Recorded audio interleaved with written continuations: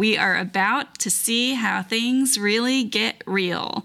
We're in Acts chapter 7 today, and we left Stephen in a cliffhanger situation. So today we get to see how he responds to the false charges and accusations that he was faced with.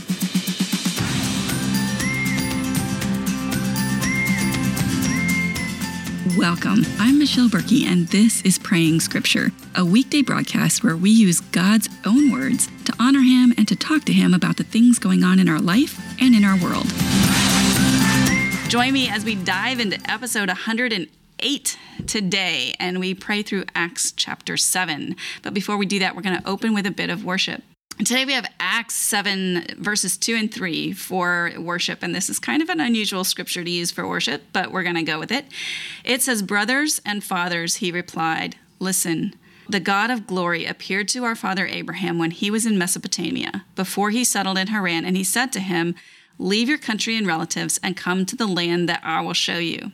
Now, you'll get some more context for this when we move to praying through the whole chapter, but let's worship God for being the God of our future, God who knows the plans that He has for us. So let's pray. Father, I'm grateful for the opportunity to be here and grateful for these words that feel like this step into a big future. You promised Abraham so much, but you told him not a lot of details when you asked him to leave his country and relatives and go to the land you would show him. So maybe you're asking us to step into something that feels unknown, but we can do that because we know you. And so I honor you and worship you today for the God who knows our future, who is good and wants good for us. Good for our souls, more than you want good for our physical bodies, but you want good for us in general. All right, that's a whole rabbit trail I don't want to go down today because we got a lot of verses today. So let me refocus myself. I honor you today for being the God of my future. You know exactly what you have in store for me. You know exactly the plans that you want to fulfill, bring to fruition in my life. You know the work that you have for me, and you know exactly what you want me to do and accomplish in this world. You know who you want me to love. So I ask you to make all that stuff happen. Guide me through that process. Lead me into those places. Like Abraham, I'm choosing to go. But I honor you as the reason I can do that. You are the God who knows. You are the God who's in charge. You are the God who has the power to fulfill all those things, and you are good. So I honor you for that today, worship you for that today, and ask you that as we go on, I feel scattered today because I jumped from marketer Michelle to praying scripture Michelle, and that was a hard shift for me today. So I ask that you would just guide this time. Help me focus. Help me do exactly what you want me to do in this time. This is yours. And so bring the words to mind, bring the prayers to mind that I need to pray today, that the power that you want released in our worlds today. I know that you are present with us, and I recognize your presence here today, and I am so grateful for this opportunity. So guide this time in the way you want it to unfold. In your name, amen. We're reading and praying through Acts chapter 7 today. This is a long chapter, way longer than Monday's passage was, and it's directly related to that last episode. So if you want to go back and review that, if you're a podcast listener, chapter 6, the previous episode, kind of leads into this. We were introduced to Stephen. We found out that he was full of wisdom, full of faith, full of grace, and full of power. He was full of the Holy Spirit. He was performing signs and wonders, and that ruffled some feathers. People got jealous, and they brought him before the Sanhedrin. That was the civil and religious authorities. He was facing false accusations from lying witnesses, and that's where we pick up the story today. I am going to read the whole thing. It's a long passage, and then we're going to pray at the end of this. So here we go. Stephen is standing in front of the Sanhedrin. They've just heard all of these charges. They've called him a blasphemer, regularly speaking against the church and against the customs that Moses had handed down. And now this is the passage. "Are these things true?" the high priest asked. "Brothers and fathers," he replied, "listen. The God of glory appeared to our father Abraham when he was in Mesopotamia before he settled in Haran and said to him, 'Leave your country and relatives and come to the land that I will show you.' Then he left the land of the Chaldeans and settled in Haran. From there, after his father died, God had him move to this land in which you are now living. He didn't give him an inheritance in it, not even a foot of ground. But he promised to give it to him as a possession and to his descendants after him, even though he was childless. God spoke in this way: his descendants would be strangers in a foreign country, and they would enslave and oppress them for 400 years. I will judge the nation that they will serve as slaves, God said. After this, they will come out and they will worship me in this place. And so he gave Abraham the covenant of circumcision. After this, he fathered Isaac and circumcised him on the 8th day. Isaac became the father of Jacob, and Jacob became the father of the 12 patriarchs. The patriarchs became jealous of Joseph and sold him into Egypt, but God was with him and rescued him out of all of his troubles. He gave him favor and wisdom in the sight of Pharaoh, king of Egypt, who appointed him ruler over Egypt and over his whole household. Now a famine and great suffering came over all of Egypt and Canaan, and our ancestors could find no food. And when Jacob heard there was grain in Egypt, he sent our ancestors there the first time. The second time, Joseph revealed himself to his brothers, and Joseph's family became known to Pharaoh. Joseph invited his father Jacob and all his relatives, 75 people in all, and Jacob went down to Egypt. He and our ancestors died there. They were carried back to Shechem and were placed in the tomb that Abraham had bought for a sum of silver from the sons of Hamor in Shechem. As the time was approaching to fulfill the promise that God had made to Abraham, the people flourished and multiplied in Egypt until a different king, who did not know Joseph, ruled over Egypt. And he dealt deceitfully with our race and oppressed our ancestors by making them abandon their infants outside so that they wouldn't survive. At this time, Moses was born, and he was beautiful in God's sight. He was cared for in his father's home for 3 months. And when he was put outside, Pharaoh's daughter adopted and raised him as her own son. So Moses was educated in all the wisdom of the Egyptians and was powerful in his speech and actions. When he was 40 years old, he decided to visit his own people, the Israelites. When he saw one of them being mistreated, he came to his rescue and avenged the oppressed man by striking down the Egyptian. He assumed his people would understand that God would give them deliverance through him, but they did not understand. The next day he showed up while they were fighting, tried to reconcile them peacefully, saying, "Men, you are brothers. Why are you mistreating each other?" But the one who was mistreating his neighbor pushed Moses aside, saying, "Who appointed you as a ruler and judge over us?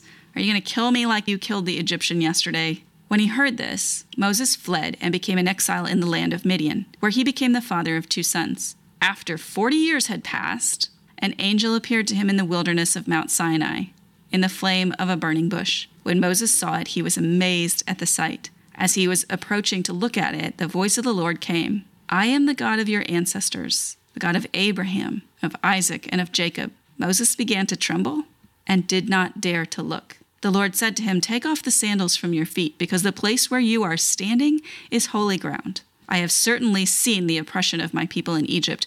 I have heard their groaning, and I have come down to set them free. And now come, I will send you to Egypt." This Moses, whom they rejected when they said, "Who appointed you a ruler and a judge?"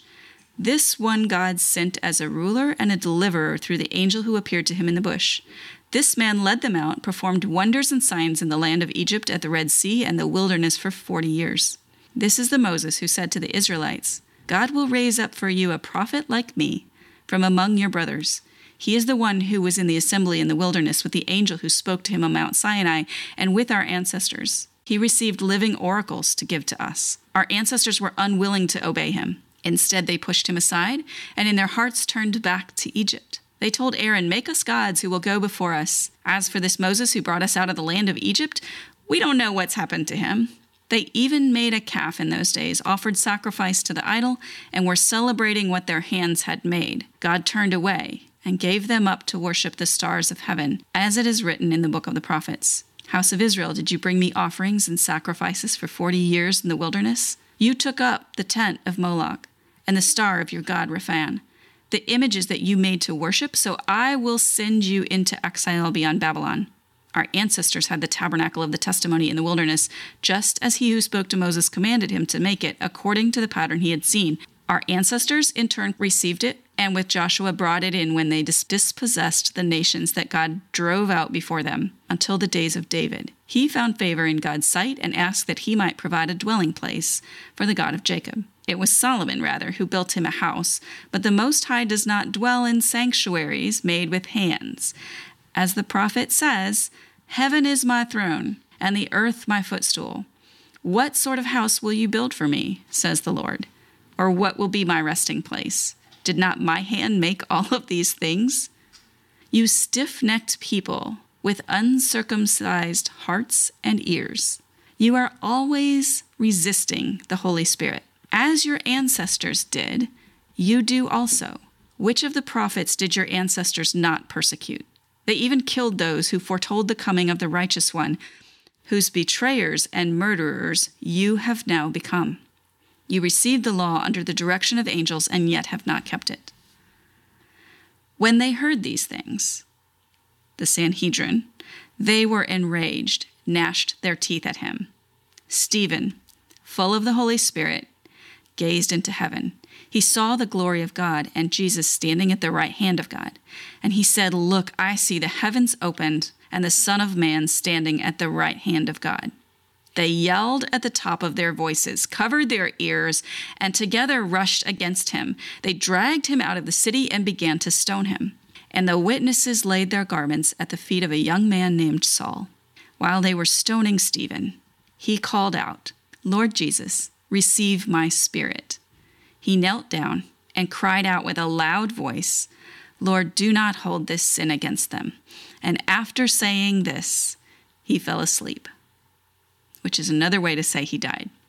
That is a lot of words. That is a long scripture to read at when sitting, and especially to pray for. So the prayer will be a little less, maybe, a little less specific than normal. But there were a couple of things I want to pull out and pray. So let's just go to it. Father, we have this history lesson here, this overall perspective of the ancestors of Israel. We see Moses and the patriarchs, and we see how all of them turned from you. A stiff-necked people who are constantly resisting the Holy Spirit. We have all these examples in Scripture, and probably our own life is the best example. There are some ways that we are a stiff-necked people. There are many ways in which we resist your work, Spirit. We ask for your forgiveness for that. When I think about where I would have stood in that time, the Sanhedrin thought that they were zealously guarding your name. They thought they were in the right. They thought they were protecting your honor. And yet, they are a stiff-necked people who are constantly resisting the Holy Spirit.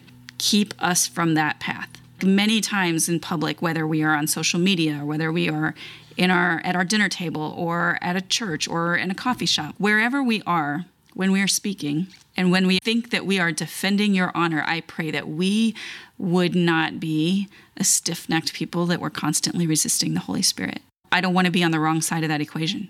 So make me very sensitive to your voice. Help me understand and follow you far more than I seek to understand and follow men. Let me be more concerned with how you feel about me than how man feels about me. Stephen was full of the Holy Spirit when he gave this speech, this sermon. Pray that when I would speak, that I would also be doing so in the power of your Spirit. Father, this is a dramatic chapter. We have our first martyr, and we have a man who was doing signs and wonders and responsible for the oversight of food distribution. And he was serving in his community. He was doing signs and wonders in the larger community. He was engaging people with a conversation about you because that's who got upset with him to begin with. I pray that we would do these things. I pray that this would be our life as well, that we would be full of the Holy Spirit, that our speech would be in your power, that we would be serving our community in every way that you ask us, and that we would be performing signs and wonders. Now, I say that in air quotes for those of you on the podcast, Pray that the work that you would have, the power that you want to unleash in our lives would be unleashed, that we would submit to it, seek it out, and exercise it. Whatever those signs and wonders might be, as a way of saying our work, the way that we love the people around us. Let us be empowered by your Spirit. Let us unleash that power in the world around us, because nothing can stop the love of God. Pray that you would remind us of that every single day, that we absolutely can't do this without you.